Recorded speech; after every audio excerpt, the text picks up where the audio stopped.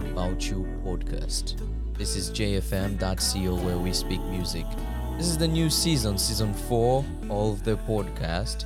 And today I'm glad to be here with Village Elder, the official. Yeah, and we're glad to be alive. What a time to be alive. We are aware that we're going through a difficult moment globally.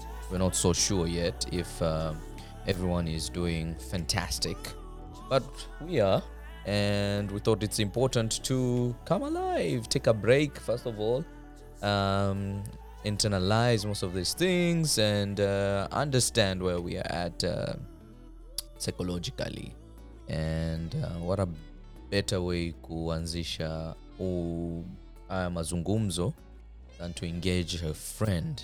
We're going to be joined by Charlene Njoroge, who is waiting online to join in this conversation. And today we're just going to catch up on issues or on ways on how we can prevent ourselves from relapse during this COVID-19 phase.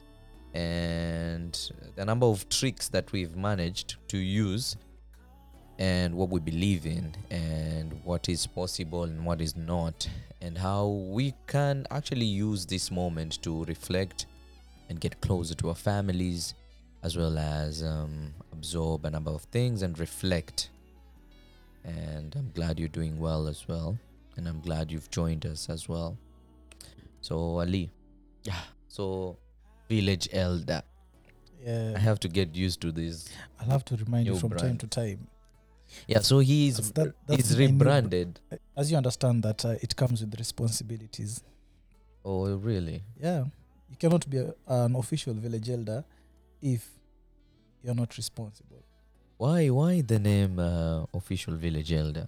Yeah, so the official village elder is representing all village elders who are supposed to be there in all cities, and they're not there anymore. You see, so I'm representing the .com village elders. Millennials in the building. Millennials. Jay Black is doing well, as well as Rofus. So today we're going to talk about relapsing, and what I've learned is that it usually occurs when someone is recovering from drug addiction, or maybe has been through alcoholism and suddenly wants to break a sustainable,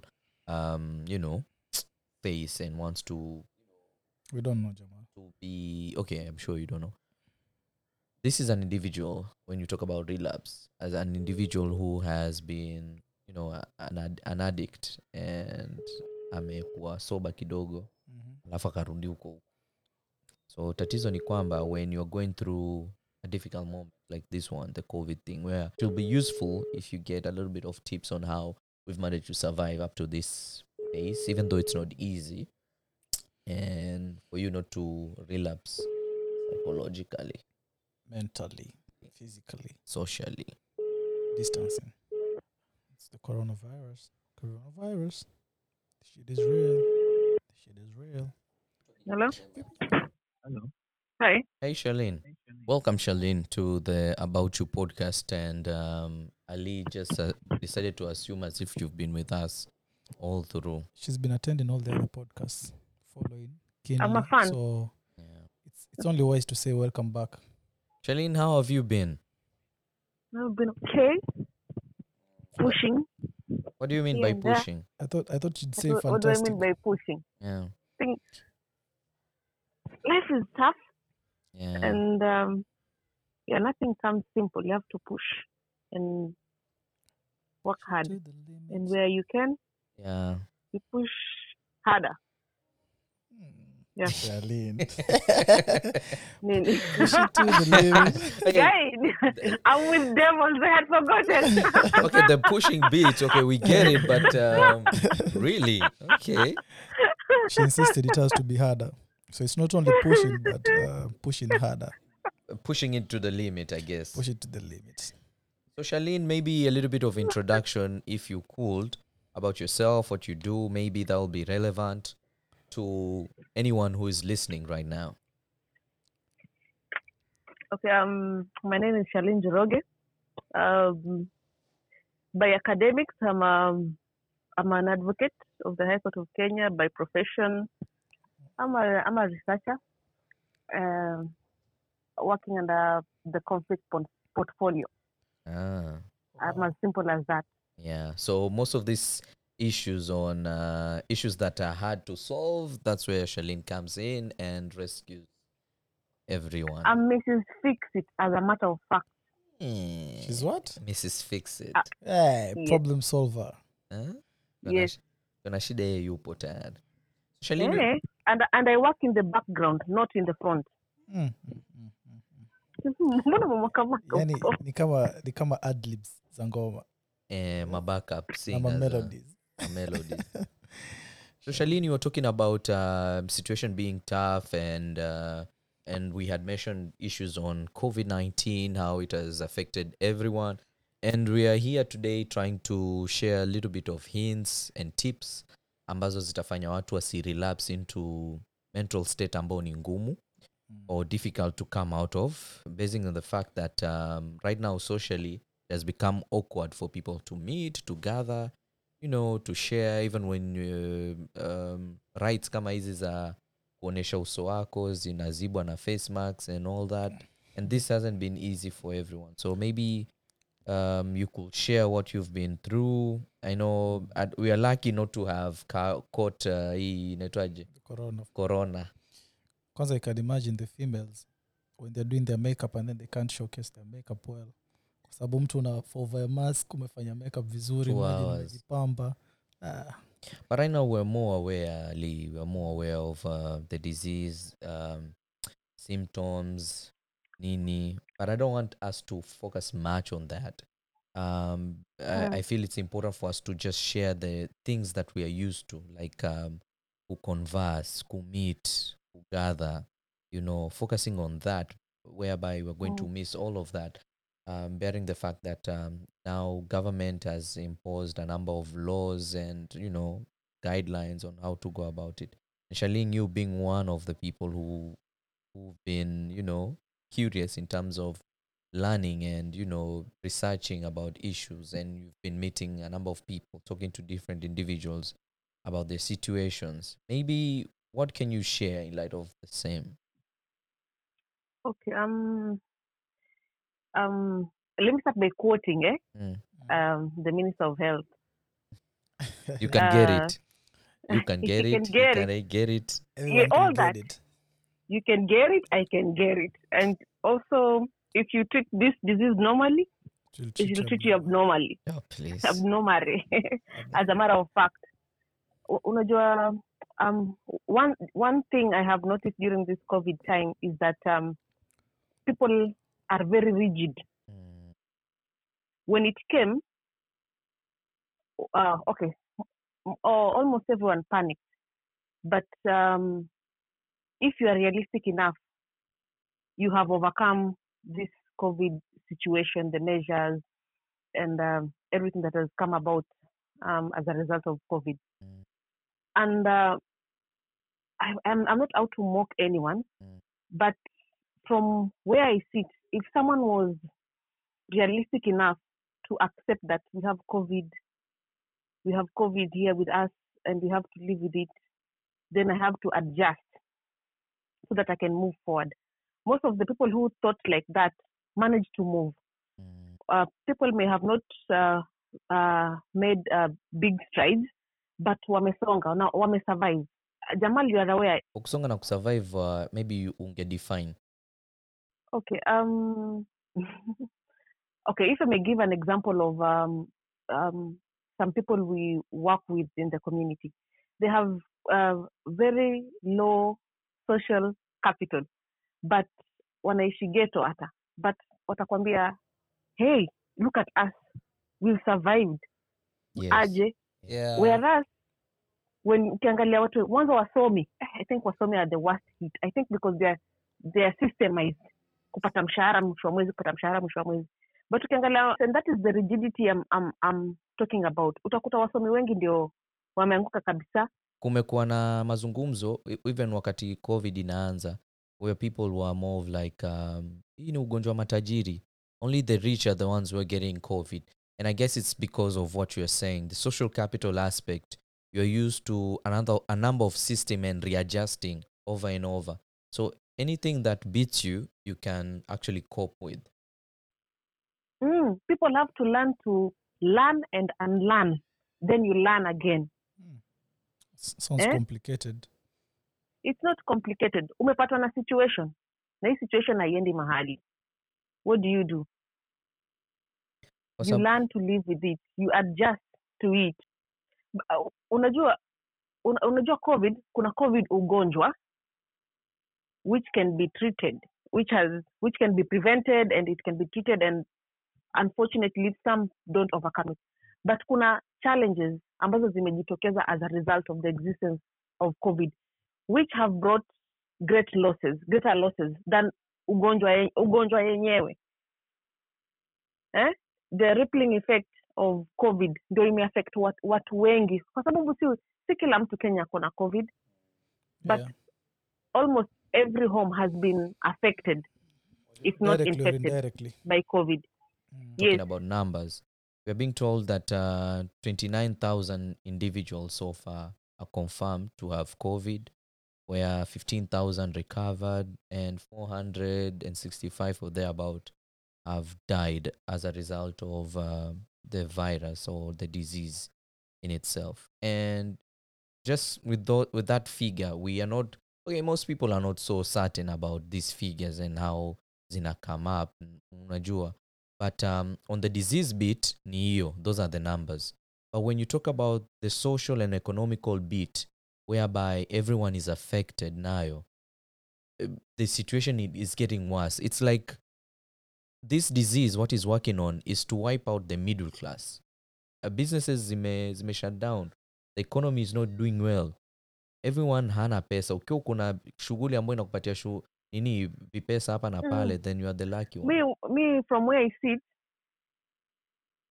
the economic and social aspects ambazo ndio zime affect the largest populations in the world and in Kenya specifically are what people should focus on. So because ushaambiwa wash your hands, wear your mask, is all that, do all that, but survive pia. Si uoshe mikono kidhani ukiosha mikono ndio utapata chakula. Sasa Shalini, unataka mtu asurvive vipi chakula? Hiyo ni kosa ya kutugonja. Nini ali? Unataka mtu asurvive vipi na apati pesa? Yeye anajua tu kuosha mkono na kuvaa mask. Kwa sababu that's what they've been told. You know, the problem is even after we realize that we have the coronavirus in Kenya, during sensibilization, people are not told so much. They're not really informed about this virus, about how they should go about their daily lives. Because most of the time you're just been told just sanitize. Sanitize. That's all you're being told, sanitize. But after sanitizing, what next? But businesses were closed, schools were closed, you see. Not all. What do you mean not all? Not all schools are online. Na nimekuja kurealize hata wale wanafundisha online si lazima tu kwa hiyo skuli, na fees are not so high also. Watoto wanaendelea kusoma na yes, that's what I've come to realize, and that's why I'm saying people should be realistic and adjust, learn and unlearn and learn. Biashara watu wameadjust, watu unaona watu wale ambao walifuta kabisa, unaona wako na magari zao. Watu wengine wamekuwa creative. I have friends who have called me, wengine wana reconsider their careers kwa walimu na kutake advantage of this online platform. Kuna watu wameingilia farming sahi, wasomi wengine wameingilia farming, na ukiangalia it's been 3 months, they are harvesting now because wali readjust. Actually, I know very many people who lost their jobs and wakaamua kufocus on. Unajua watu wengi una mashamba na wakazieka. Wale ambao waliadjust haraka, they are harvesting now na watakuwa watauza chakula. So you are saying readjusting means looking at the opportunities that were there and everyone was ignoring. Are these opportunities zile ambazo they are not deemed to be elite like opportunities? Kwa sababu ukiongelea kilimo ni kitu ambacho watu wengi wamekidharau muda mrefu, na ndoona hiyo ndo waongelelea. Not necessarily hata kilimo. Okay, there's so many other things people can do, and there are industries that didn't fail. Factories huku mimi naishi bado zinaendelea, napigwa kelele kila siku. Only a few, New factories are being built. Yes, only a few. The majority. I know they can't cover everybody, but you look for opportunities and don't limit yourself. Wewe enda easy, but ukwe optimistic, we objective in what you want to do. Readjust. Maybe are there other things for people who do not have that level of the level of skillship, maybe for lack of a better word, on how to engage on the same? You know, I'm just going through the list of essential services that zile government zilisema this now are the essential services or that people require during this COVID-19 season, and I'm like, and I'm also asking myself here, sasa mtu ambaye labda hajasoma sana, where are the opportunities in this? Now, if I can just mention, because umeniuliza vijana, okay, basing on vijana, what can they do? Go ahead. One, I feel there are services that need to be provided.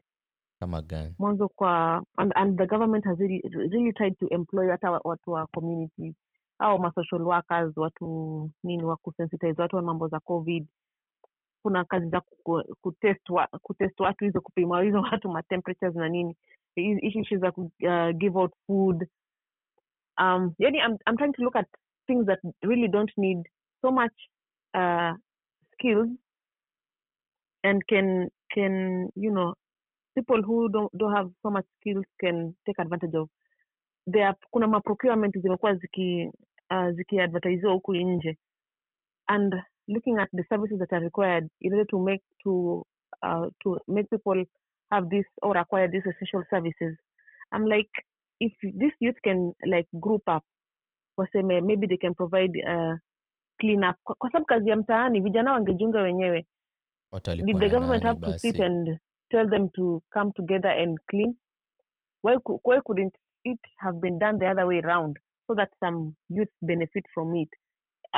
For example, they go through like a procurement process, alafu badala government ianze kujistress hata kubaka kuwalipa, na as you can see pesa zinapotea.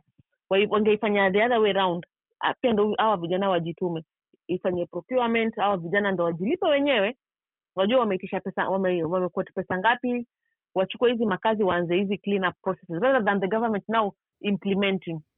Actually, it sounds very funny that the government is implementing a program when if it was done the other way around, our vijana wangekuwa wasumbani na government kwa sababu ya mambo za mishahara na nini. Look at the money that is disappearing now. So much money. We're already having I think ni 2 months hii hawajalipwa hii yaitwa nini, kazi mtaani. According to me, where I sit, there was a better way of doing it, whereby this youth would have benefited more. Now wangeji organize. Now hata they would have learned hata pia strengthen ama establish biashara kivyao, making these youth entrepreneurs. Wangefanya like some sort of tendering rather than just employing youth. It's empowerment also. Unaiongea hivyo ina sound as if the government had already thought through everything in terms of the pandemic itself. Now these are uncertain times all around us. Never more than today. No one knows how to go about issues. We are all learning. So Charlene, I'd like to say first of all, what I'm saying is not casting stone, by the way. It's an opinion. Yeah, your opinion weighs heavy, because you have some like concrete points hapo hivyo. But again, I'd like to differ and say that, you see, the problem is with private sectors. Even if the government could have offered these opportunities to these young people, kuna vikundi vingejitengeneza ama vingekuwa vina take advantage instead of the government bado, unajua hivyo, because there could be some individuals wange form bodies and say that they have a group of vijana wenye wanataka kufanya hizo kazi za kama za mtaani. Yes, and they'll still take advantage. And then imagine kudai an individual mwenye wezi mpeleka mahali kwanza, ama serikali yenye tayari you understand that hii ni serikali, so kuna some few people within the government wenye wanawafightia hizo rights zenu than just private sectors. You get unajua me I believe the government is in charge, and whatever the government wants to achieve, they can achieve it. If they wanted to do it that way and to prevent the youth from abuses like what they're experiencing in Kazimtaani, for example, wanaweza. The government is able. Because kitu me I'm fearing is just the fact that some few individuals will take advantage of this as well. You see, what are register? If they want to, if the government, if they go, imagine I understand.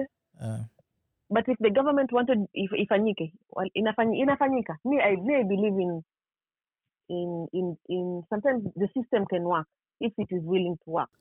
With regard to what has been happening, there are some individuals who don't take this pandemic serious.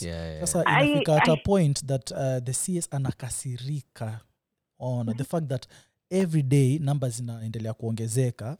Kila siku yeye anasoma hizo namba, lakini bado kuna watu hawafuatilii hawatilii maanani. Sasa ina frustrate pia serikali, kwa sababu according to them, kama watu wangekuwa wana sanitize, keep distance, vitu kama hivyo, lakini watu bado wanaleo siku, watu wanajazana kwa si uliona kwa video ile siku kwa TV walionyesha jamaa karibu 200 walipatikana kwa bar wanakunywa mvinyo. Sasa these guys, you're trying to tell me that they're not aware kuna corona ama ni vipi? People are aware but ignorance of the dangers of COVID-19. But to them, the reason why people are behaving like that is because COVID-19, despite the numbers that are portrayed every day, it's not COVID-19 is not realistic to them. The challenges that are realistic to them, and that is why they behave the way they are the things, the challenges and the hardship and the hard times and situations they are going through as a result of the measures of COVID-19. Unajua, binadamu ukimsukuma sana huwa analepuka, anaanza kudefy, and that's what we are seeing. Wanaanza leo wamefukuzwa kwa hiyo club, kesho you'll discover something else very new that is happening. Hatujui kwa sasa, itakuja kulepuka baadaye. Maybe it is because of their need to challenge uncertainty of events, them trying to create a new way of their normal. And I'm not saying that is right. Whatever they're doing is not right, because realistically back at 9 o'clock it's okay to me. Okay, there are businesses which operate in the night, Charlene, kama and they are allowed. Au operate at night, they are allowed. Ukiwa na makaratasi yako unaruhusiwa. Sasa hairuhusiwi kufanya kazi. Clubs, bars haziruhusiwi. Hizo clubs haziruhusiwi. Sasa hizo ni biashara za watu pia. Essentials wanaruhusiwa kwenye essentials. Okay, so club mpaka saa 3 inatosha. Nenda ukakunywa nyumbani ukitaka. There are things that perhaps are normal to some individuals, but with issues on COVID and how it's being stressed, people just need to focus on those things that are under their control. And watu hawajakatazwa kwenda kutembeleana manyumbani mpaka saa 3 na mkiamua kulala kwa rafiki yako ndio la. Kwa nini uende? Si lazima uende bar. Akija people have adjusted. Kuna mtu alikuwa ananiambia bar yake ilifungwa. Anauza I don't know if this is legal or right, but anauza pombe kwa gari. Move bar to the streets. Anauza mchana. Sasa I think we all understand this point kwamba huyu mtu amezoea kupata pesa, anauza pombe kwa vitu kupitia pombe, unaona? Ni biashara na inachangia income revenue ya nchi as well. Sasa you guys, you cannot be ignorant and say that entertainment haileti pesa kwa nchi. Watu wengi wana spend pesa kwa entertainment. Mtu anaweza spend pesa nyingi sana kwa entertainment hata kuliko kwa chakula chake. Kuna watu wako hivyo. Imagine mimi sijakataa ati entertainment haileti nini pesa kwa economy. Mimi sikatai, but people just have to adjust. Na ni temporary. Sasa kuja kufunguliwa. Ni watu tu adjust. Usikie msee alipeleka vitu zake kwa gari yuauza. Kwa hivyo tuseme akifunga baa yake aanze kuuza nyumbani pia sawa. Anafanya delivery. Kwa nini uanguke to zero na uko na vitu stock yako hapo? These are the things we've always been talking about on the podcast in terms of delaying gratification, you know. And we've always mentioned that much about life is uncertain at the moment and many things remain outside of your control. Ni kama venye tu unaishi, you don't know what tomorrow holds. So this moment ambako now, you make good use of it while you control the spread of the virus. Kwa mfano, we've always been washing our hands. Right now, it's just to be cautious about our health. Kwa mfano, yani, hata naturally you don't uwezi simama karibu na mtu uso kwa uso. You know, you keep your distance, you know, just trying to understand a number of things. You're still meeting people, aren't you? But I want us just to change course from issues za entertainment and focus maybe also on this other issue ambayo imekuwa ikihappen, which has been giving people anxiety. People right now are more anxious than ever, which affects our mental health. And by saying so, even the weather patterns have changed. Right now in the coastal region is more, yani kuna baridi zaidi hata kuliko before. Isn't that a good thing? It is not a good thing, it's a scary thing. In that the heat mazee ilikuwa imekuwa sana. You know, the global warming ilikuwa imefanya watu wanateketea. Wajua wewe. Watu walikuwa wanaungua jamani. The weather is so cool right now. It's better. Okay. Imagine it's sunny because look, yesterday Charlene, I recorded it was 27 degrees. So nowadays tunachezea 27, 28, 26 hapo hivyo yani. Nairobi is 24, 25. Hatuko mbali.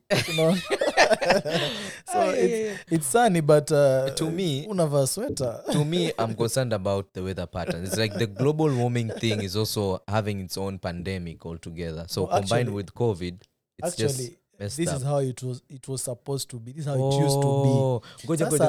My factories hazifanyi kazi, so no air pollution. So now this is the original weather ya coastal region. Sasa hivi ndo coast ilikuwa iko zama zile. Manake imagine Charlene, what about the earthquake hiyo ya juzi, hiyo tremor? Ni normal hiyo.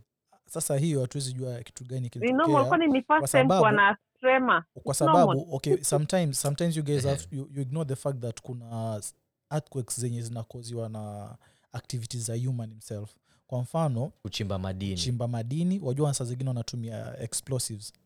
Sasa they can do this alafu ikatetemesha ardhi kidogo, na si ati nchi nzima inatetemeka, bali ni just the region yenye iko karibu. Sometimes wakati wana like what is happening at Tiwi huko Likoni, hiyo mambo ya dredging and kutengeza hiyo haba mpya, so hawa tutumia explosives mara nyingi. Yeah, so I think that could play a big part in whatever happened. Charlene? Yes? From your end, how have you been coping with the uncertainties? How have you been in charge of your emotions? Let me tell you guys something. When 2020, I had a very tough 2019. And when 2020 was starting, I told myself, this is the year I'm going to patch. I'm not going to like stress myself with the life things. I'm going to invest on making myself happy. Hata COVID ilipokuja. Sawa ilikuja na challenges zake. But I told myself, you girl, this is just COVID-19. You've been through worse. You have to overcome and you have to fulfill your your needs. Yeah, nini? Worse than COVID unafanya naanza kuimagine sasa. What I had promised myself. My new year's resolution. So for me, I would say I've been emotionally strong, and because it was a decision that I made from the beginning of the year, I intentionally decided to remain positive about everything that is going on. And nowadays, I also learned how to stop and reorganize myself. So when I noticed that hapa hii bana haileti, I stop. Zamani ninge struggle na kitu hata kama iendi haifanyi haisongi, unaona this thing is not working, I would push. Nowadays I stop, and the moment niona hii hainifai, I drop it and I look for something else. That reminds me. I would say, me. There's this thing I've been telling myself: focus on the present. You know, what can you do right now? You know, it has helped me to less become of a hopeless person and be depressed. Yeah, and as a result, I've dropped so many things because I had to. Even with the COVID, I dropped so many things. Like Except what? you, Jamal. I didn't drop you. Lucky me. I dropped things that would be unnecessary, would strain me emotionally, would strain me financially also. Niliziweka kando, nikasema let me focus on myself, because that is what I had decided to do this year. So that means you're getting more of sleep now? Yes, more sleep. I think less. So I'm an overthinker. I think about things less, and I detach. I hate that bit. I detach from things that are not necessary, are not a must. Alafu najiulizanga, kwani nitakufa? The moment I just tell myself, I won't die. Ukishikwa na corona unaweza kufa. Nasonga wewe. I've become a bad person. But mimi yule kwa sababu nimepitia mingi, nilipitia mingi. Mimi COVID hata si challenge kwangu. Nilipitia mingi. Shalini una pesa. This is pesa. Hizi ni pia emotional emotional strength. By the way, kama ni kupoteza kazi, nishaipoteza kazi. Nili overcome. So mimi vitu vingine nitapoteza kazi kwa sababu ya COVID. Hizi vitu mimi nisha overcome. Kama nini, I've been at my worst 2019. I lost precious things, precious people to me. That was in 2019. That's what mimi experience 2020. Not because of COVID. Mimi nilizi experience when there was everything. Everything was normal. What you're saying has just reminded me. What you're saying has just reminded me of the incident that happened this week. Ya yule waziri wa Malawi. Is it Malawi? Shala nini? Zambia. Sa kitu wote ukapotea, mzigo wote. Kuna mzigo wote waliopoteza. Wanawake ndo walilalamika. You are guys. So what do you mean, guys? He's contributing to the society, you know. He's representing us, eh? I can't remember his name. He's the Minister of General Education, I guess. Paka hizo zingine. And there are a number of pictures and videos that leaked online of him rubbing his genitalia. People need to stop sending nudes. Simple as that. With this time, 1.5. You have to. You have to. People have so much time online. You have to, man. Tena say people have time to edit. Sasa toki. Madhara ya COVID. Mpaka mzee anaenda online. Lakini yeye ana shida. Yeye amepiga paka sura. Tafadhali ungepiga tu hapo. Utasema umedownload. Wajua what happens? Ukitaka kutuma unaambiwa usitoe online. I need to see your face. Utatuma mwenyewe. But me, I looked at the situation. I was like, this guy could have just used the Kenyan way of going about this thing. There's so many ministers and politicians in Kenya who had this scandal, but Jamal, scandal, the culture and they survived. Different. It's not like here. Yeah, the culture there is different. It depends with his. It depends on his emotional status. Yeah. Status at that time. Inakaa mtu alikuwa anafanya hizi vitu. Western amajazi. Kutoa stress. Yes. Alikuwa exposed pia. Yupi. Yeah, and remember he's a minister. Oh wait. Majukumu ni mingi, Village Elder is talking about the former the governor of he was exposed as well. What happened? There's this governor. chuma iliyoko online na kushtuka. Alikuwa exposed yule na kushtuka. Una ule Kitu mama. ilizunguka online. Una ule mama they from I don't know Marsabit or Wajir. People don't care. You know, and the family if you see mine, then you've seen the whole you just take it in and you're like, you know what, maybe do something else. So imagine this maybe was a parent, was a church leader, a village elder. But that's among the kind of challenges that COVID has come with. Charlene has talked about letting go of things, and this may respond maybe a little bit hard on different people, but that in itself helps you to shift the attention to something else. You know, you are holding dearly on an issue or on a project that right now during this COVID phase is not important. Maybe you can revisit once this phase imepotea, but maybe shifting your attention. Have you been in a situation whereby you've let go of something that you were holding dearly? If you focus on sharing how you've done that, because the village elder is having trouble in too much trouble in understanding how he can let go of things that are of importance kwake during this time, so as to focus on what is important, him surviving. One has to, lazima ujiite meeting. Hiyo ni lazima.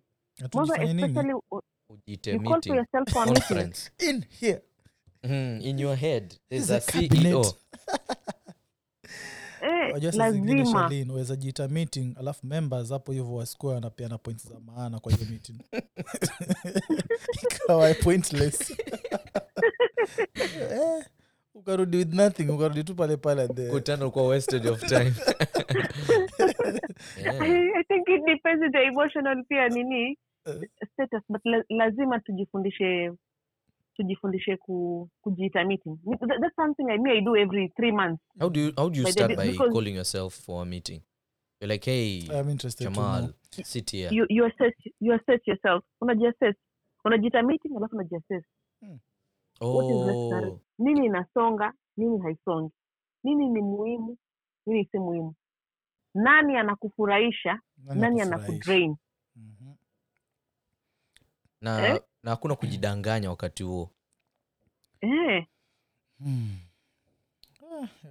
Kweli, alafu you also have to be spiritual. You need to pray. You have to be spiritual. It's a must for you to pray. Right now people have actually, wajua watu wengine wamezoea kusukumwa mpaka wasikie adhana, wasikie kanisa ukipiga nini. Sasa misikiti sasa imefungwa, there are no places of worship to go to because of the new laws. People are scared, so people have even abandoned God right now, some of them. So there's a point of just you being spiritual, staying, focusing on yourself, sitting down, having that talk with yourself, and try to get in touch with who you are. Breathing in, breathing out. Kwa tu peke yako kwa room ufikirie about a number of things and see how best you can engage yourself and go through that, right? Yeah. The village elder ameondoa hii point ya kwamba some of these fun kind of moments kama hiyo pregnancies ambazo zimekuwa zikizidi hapa na pale. What do you have to say about that? I think people should research more so that we can have concrete evidence, you see, because otherwise I feel like with the restrictions that have come with this COVID, we can't say that watoto wamekuwa kizunguka ovyo kwa sababu I'm speaking from the perspective ya like my family. Watoto wanabaki kwa nyumba, they don't move around, si ati wanacheza, hata wamerestrictiwa hata kutoka nje. Sasa hawa watoto wao wanatoka saa ngapi mpaka washike mimba? Inamaanisha ni mimba wanashikia kwa family zao ama vipi? Exactly. Huwa inasemekana for most children who have been raped, defiled ama sexually abused, huwa ni mtu ambaye wanajua na huwa ni mtu ambaye yuko nyumbani. Yeah. Sasa we have to research, and if it's like that, sasa that means it's a bigger problem than COVID, you see. Si ati tutasingizia ati COVID kama ndo ina leta hii kwa sababu kama that's a family thing, that means every time atakuwa on holiday na kuna these individuals maybe the uncles ama sijui the step whatever wakiwa nyumbani, that means it's still going to happen. I want to blame COVID because the numbers ziliongezeka after shule zilifungwa. I think ilikuwa mediatized more wakati huu watu wako nyumbani zaidi. Yes, watu wako nyumbani. Yeah. Kwa sababu people are trying to cover stories and every story has to be linked to COVID right now on. Sasa unajua ukaanguka kwa kiti ukufe upimwe upatikane na COVID. You died with COVID but accidentally. Sasa unajua COVID ikikuja watu walikuwa wametoka December. Long holiday. Yes. Alafu ikakuja tu kama January, February. Watu washakula pesa zote. Kuharibika. Alafu shule zikafungwa, another long holiday. This was such a mess. I want to share a story. One of the community people we serve alisema alikuwa anatuelezea it's a challenge to him. Alisema hii COVID watu wanasema wazazi wamefail kuangalia watoto because they used to depend on teachers. Akawa anasema lakini watu wanasahau yeye na sisake mdogo nyumbani. Hii COVID imefanya watoto wasiende shule, lakini yeye lazima aende kazini. Anaacha sisake mdogo nyumbani peke yake. Hajui sisake yafanyika nini, yafanya nini, nani anamtembelea, na anarudi usiku. He's worried. And I have a feeling his worry is backed up by some truth. Maybe he's suspecting that sisake anakuwa abused. Lakini hawezi sema kwa sababu ana ile worry yake. So hata watu wakisema tu we used to be, watu inatokeza like parents are lazy and what not, but right now wale ambao for example wale ambao wanajaribu ku revive ama recover ama kurudi tena into earning something, they must work double hard. Na wazazi watatoka asubuhi, kama mtu anataka kubadilisha maisha atatoka asubuhi na tarudi usiku. Au watoto wameachiwa na nani? Ukiangalia huyo mtu hatoki mahali, hapo anatoka mahali ati it's a middle class area ama estate, ni wako huko ghetto, humbling in environment. Nyumba ni za Kiswahili. There's something maybe I need to point out. Accepting uncertainties does not mean you shouldn't have a plan for some of the life unforeseen circumstances. At times it's good to have some savings, labda in case of unexpected expenses. Ushazitumia zote lakini utafanyaje? Siabidi urudi tena. Itabidi kile kipigi bank ukivunje. Na kwamba kilivunjwa kitambo jamani, kipigi bank. Uongo. Sai but continue. Because okay, all right, this is a conversation I had with myself last week. Na nakumbuka nikimwambia paka huyu village elder, there's need to have savings. I think out of all my friends that I do have, he's the only guy who has savings. He's very lucky personally. Mwenyewe sina. Kwa sababu ni selfish naye. Ni selfish, atatumia pesa zako zake atumii. So he's the only person I know. Savings. Ali na kujia mkopo. Karibu, interest ndo labda itakushinda. So amekuwa na hiyo discipline ya kusave up, and this has been so even before COVID. I think last year. Very disciplined. Very. We used to go to the Ali una majukumu wewe. Wapi? Yapo lakini ni ya ignore. Kumbuka hata wale kuna wajua hata dependence wameongezeka. Hata wao walipoteza makazi wanakuja kuomba msaada kwako. Sana. Si eti ilikuwa ati vile kitambo ulikuwa unaangalia tu familia yako. Hao ambao hawana kazi sasa pia bado wanakuja kukubishia mlango. Sasa anakuja kubishia mlango, wewe uko nayo. Hai. Sina. Kama ile kidogo niko nayo inabidi ushare. Ndio maana naambia vipigi bank vimevunjwa vyote. Sasa hii hauna pia wewe. Na imagine watoto waende shule. I was having this discussion na Sabina yesterday usiku. Sabina works for Queer. And this girl pregnancy, yeye amekuwa among the people ambao amekuwa ki-champion. And I remember she was saying let me read what she wrote. If I look at many people I have had to come through for support this season, sio wachache, ni wengi.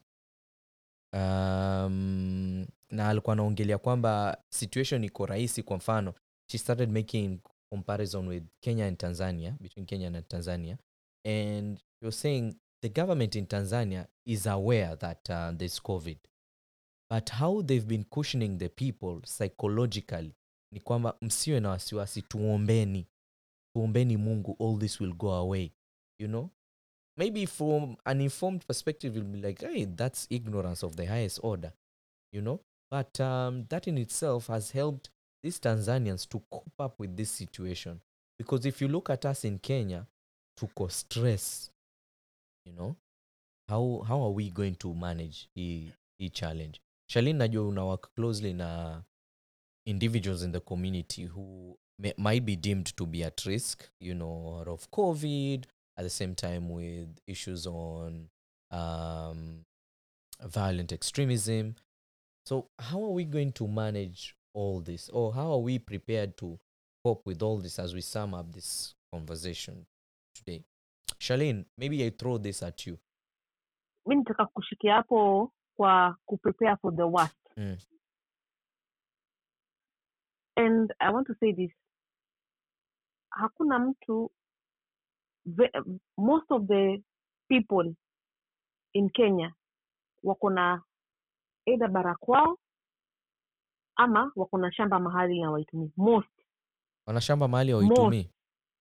Kuna watu hata wanaishi Kibera, wanaishi kwa slums, lakini wako na barakwao. Kuna bila wako na barakwao, wako na mashamba fulani. I want to urge, and I also want to beg people to rethink about unifying their families and strengthening family relations in order to overcome such things. Kwa sababu nasema hivi kwa nini? If I'm just trying to see, I'm seated here and I'm like, if ningekuwa nimeinvest socially, economically on family, sidhani ningekuwa nimesurvive. How do you invest on family? Like being friendly? One, if I may continue, keeping relations na watu wa nyumbani. Next tulikuwa tulitumiwa gunia nzima ya mchele. Wakati COVID kianza, we were expecting the worst. Ilitoka shags, nakumbuka. Kutoka bara tulitumiwa chakula. Hizi kazi huisha, si tumeona? Hizi kazi tumeajiriwa zinaisha. Unabaki na nani? Peke yako na familia. Shamba lenu mmekuwa mkiligno. Mimi najua watu walikuwa na companies living lavish lives. Mwanzo watu wa tourism. Hata tusiwataje. Kuna watu wako reduced to zero. But really? Wakarudi mashambani. Unajua watu una mashamba wakatupa tu. Wakayaacha. I know. Watu wamerudi manyumbani. Wanalima sai. Unajua saa nyingine unaitisha pesa ya watu kulima nyumbani, unakataa, unaona kama wanakuwesia. Sasa hiyo umejua importance. Lile lishamba lako, focus on that. Where you live also matters. Hii mambo ya kuishi town. Ila metupaka kweli. Hiyo tuambie ukweli. Charlene, hata una jokes ni too serious wazee. Punches tu, ma punchline yani. Tuone huruma bana. Huruma ya nini? Imagine it's simple things. It is simple things. Mina, okay, for example, niko na aunties nikienda home. Mtu anajitolea kuchinja kuku. But it's the simple things. Stay in touch. Ukienda nyumbani, saidia. Labda tuwezi lima kwa shamba, but huo tukienda bara, we cook. Wanapenda hizi chakula za Kiswahili. Tuwapika. Tuwavaa madera kabisa, tunakana kuni, we cook. So it is simple things. Yes. Ukienda bara, ukipika chakula, sazue on Suza Kuku, when you're making this mass food, by the way, who are they bring the food stuff? We all prepare. We cook. Them they sit. Amna zile, oh my gosh, siwezi kuwakna makuni. They like us. They appreciate us cooking. but unaona ni kitu tunafanyaga, hatuendi bara saa zote. Most of the time tuko bara December, vitu kama hizo. Tuko December holiday, tunaga December holidays. So how you treat them even during these holidays, it matters a lot. It matters a lot. Imagine it's nothing difficult. Phone call hapa, zawadi, kubeba leso 2, ukienda nyumbani ubebea aunti fulani. Wao wanatukumbuka, Sasa kutuma mzigo tukiwa Mombasa, baadaye wanatumaga generously. Sasa zile watu tunarudi Mombasa, huwa tunarudi na magunia, huwa tunawakataza. Naambia hapana, kila mtu anaenda kwa shamba yake akivuna vitu ya kuwapatia mrudi Mombasa. So but it's just the simple things, nothing difficult. Stay in touch, cook for them, dance. Have those moments. It's nothing difficult. Watu wapunguze ma social media pia. Alafu let your kids go visit them pia. Also teach people on how to have a conversation, because people have now failed in doing that. People are more judgmental about everything. Ukikosea ukiongea na kagrama kabovu kidogo unajajiwa. Unachekwa like watu hawajui Kizungu. But I think it's important just to go back to those things ambazo zina make life worthwhile. Just listen to an individual, be part of a conversation, build something, be real. You know, we have so many. I think my fake friends sahi ndo wanaumia zaidi. And accept people the way they are. Na kama ukienda bara kwetu, akuko so advanced. Accept people the way they are. Hao ndio wanakupatia hizo makuku na mamichele gunia nzima. Hao ambao hawashughuliki na TV na social media. Wako shambani wanalima. Ukiwa njaa wao ndo wanakutumia food. Ukienda bara usiwadharau. Wajua umenikumbusha kitu kimoja. Right now more than ever we've realized money is not everything. Yes. Yeah, we've realized that the little things mean everything, more than money, more than any other thing ambao unaidim ni important. Money, family, bas, and true friends ambao wako wanakusurround. Well, I think we've talked about a lot concerning this this COVID-19 and how it has impacted our daily lives. And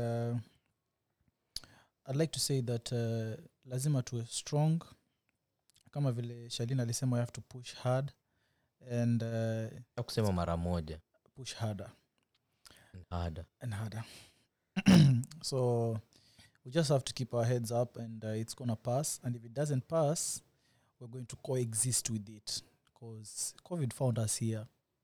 We came early. Niwe na heshima. Sasa it has to respect us.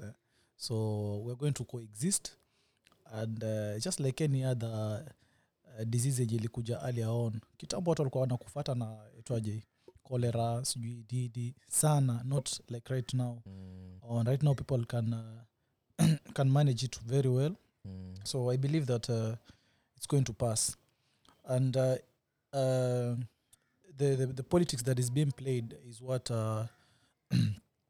what discourages me, kwa sababu people are doing so much politics with this COVID thing. And if the government could have come straight, you see, and tell us any vizuri kiwazi, because I think there's so much that we are not aware of. And like every other person in the country or within is questioning this COVID thing, because no one understands it very well. We understand that it exists, but is it really critical? Like it's been showed, it's just something small which has been exaggerated. You see, because it could be true that the disease exists, but the impact is not as how it has been portrayed. You see. So if the government could come clean and educate us vizuri, like, okay, this COVID exists, but we can just go about our daily activities, go visit the parks, like how the president said the other day, because it really surprised me how the president addressed that issue. He said that we can start traveling, and go to the parks. So it sounded like, okay, COVID doesn't kill anymore, guys. Go out and see have fun, enjoy yourself. Go and see the giraffes and crocodiles eating the wildebeest. So that means if the president feels like people are safe to travel, that means that other activities should be resumed as well. People can start going out, provided that they doing take, business. Yeah, they take precaution. Have your mask on, sanitize, have the temperature detector at whatever joint or joint point. or whatever. You see, because if it can be detected by maybe the temperature thing or whatever, and then apart from that, we need to be educated about the traditional means of taking care of ourselves, because kuna majani ama miti fulani ambayo people take na wanasema that it cured them, but no one has come clean aelezee how this works, kwa sababu maybe there's some routine that if we start doing at our homes, maybe checking our diet, unaona, ama whatever it has to be, so that we can prevent ama reduce the risks. So people are not really educated, and I think the government is doing a good job in not educating us, so that we can still stay in the darkness. And there are some few individuals, I feel like they're trying to benefit from this pandemic. So regardless, we are strong, and COVID is going to go away. If things are still running kama kawaida, like corruption bado inaendelea. Yeah. BBI is coming back. BBI is back. Yeah, the president doesn't keep social distance anymore, so no one can stop reggae. I think yeah. Kenya. Charlene, your parting shot. What you're taking home. What I'll end by saying is that COVID is temporary. Humans are permanent. COVID is temporary, but it will have permanent impact to our lives. Yeah. And this impact can either be positive or negative, because I am 100% sure there are people who will come out better than they were after this COVID. True. Why? Because they refuse to be rigid, selfish, ignorant, static, stiff, single-minded, and all those things. People need to learn and unlearn and learn. Nitarudia hivyo. Learn and unlearn and learn. And learn. Yani if it's potassium permanganate, uisome, fanya hivyo. Uishike, ukisahau uisome tena uishike. Wow. And let me end by also saying this. Unajua kuna vijana walianza kufanya piping hapa naishi kwa estate. Piping ya maji, wanauza maji ya kisima, wanauza maji ya kisima through piping na wana charge. Isn't that a wonderful thing? Hiyo kisima ilikuwa yao ya nyumbani pekee. That's a good thing. Anything is possible. Everything is possible. There's nothing that has not been thought of. So people should think wild and wide. Si kuumia hapo, na resources uko nazo. Watu wengi wako na resources. So COVID is temporary, but will have an impact on each one of us. Yeah. Charlene, it's just like how HIV came. As a result, we are still using protection, maze. See? Yes. Anasema ni kama vile ukimwi ulivyokuja Afrika, na impact yake ilikuwa grave mpaka leo people are still using protection. So maybe we might have to wear masks for the rest of our lives. I don't know, or maybe we'll keep sanitizing for the rest of our lives. Never know, essentially. By the way, hata sijui kwa nini watu wanashikiliwa na kusanitize. Watu keen. This should be a normal habit. Mimi ile kitu mpya nafanya tu ni mask. From my end, I'll say there's an importance of taking steps to reduce your overall stress and anxiety levels, which can help you to interrupt na wana spiral ambao inapunguza negative thoughts and find inner calm and better cope with uncertainty of life. And by this, you just have to, like what Charlene said, you have to get moving. Ni utie bidii katika mazoezi, you understand your natural surrounding, and just keep moving.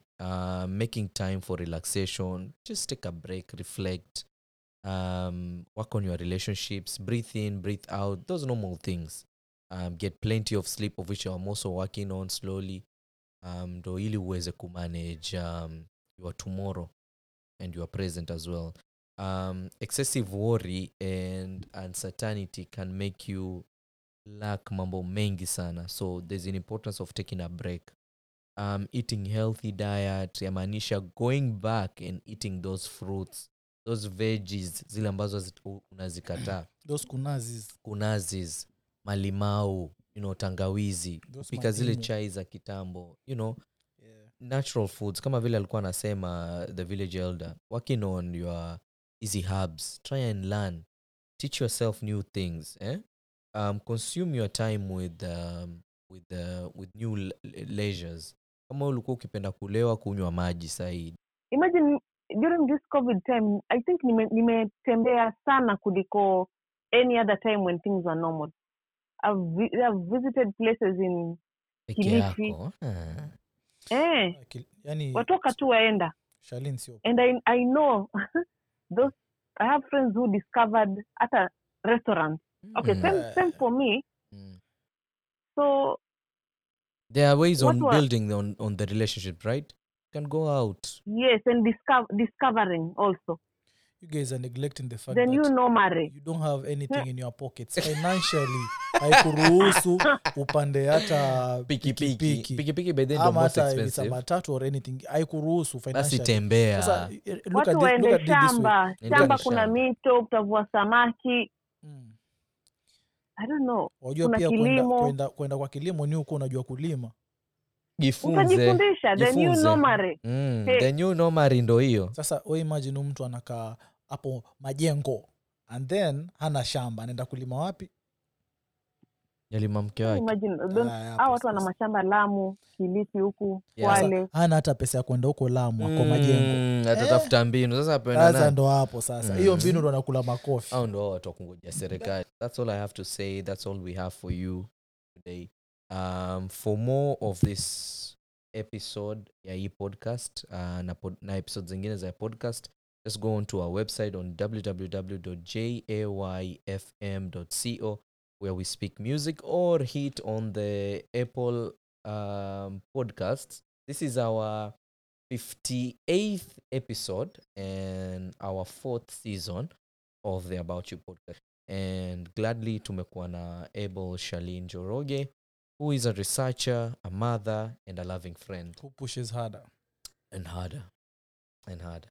So asante for listening, Charlene. Thank you so much. Kwaherini. Bye, Charlene. Bye. Kwaheri jamani. JFM. We speak music.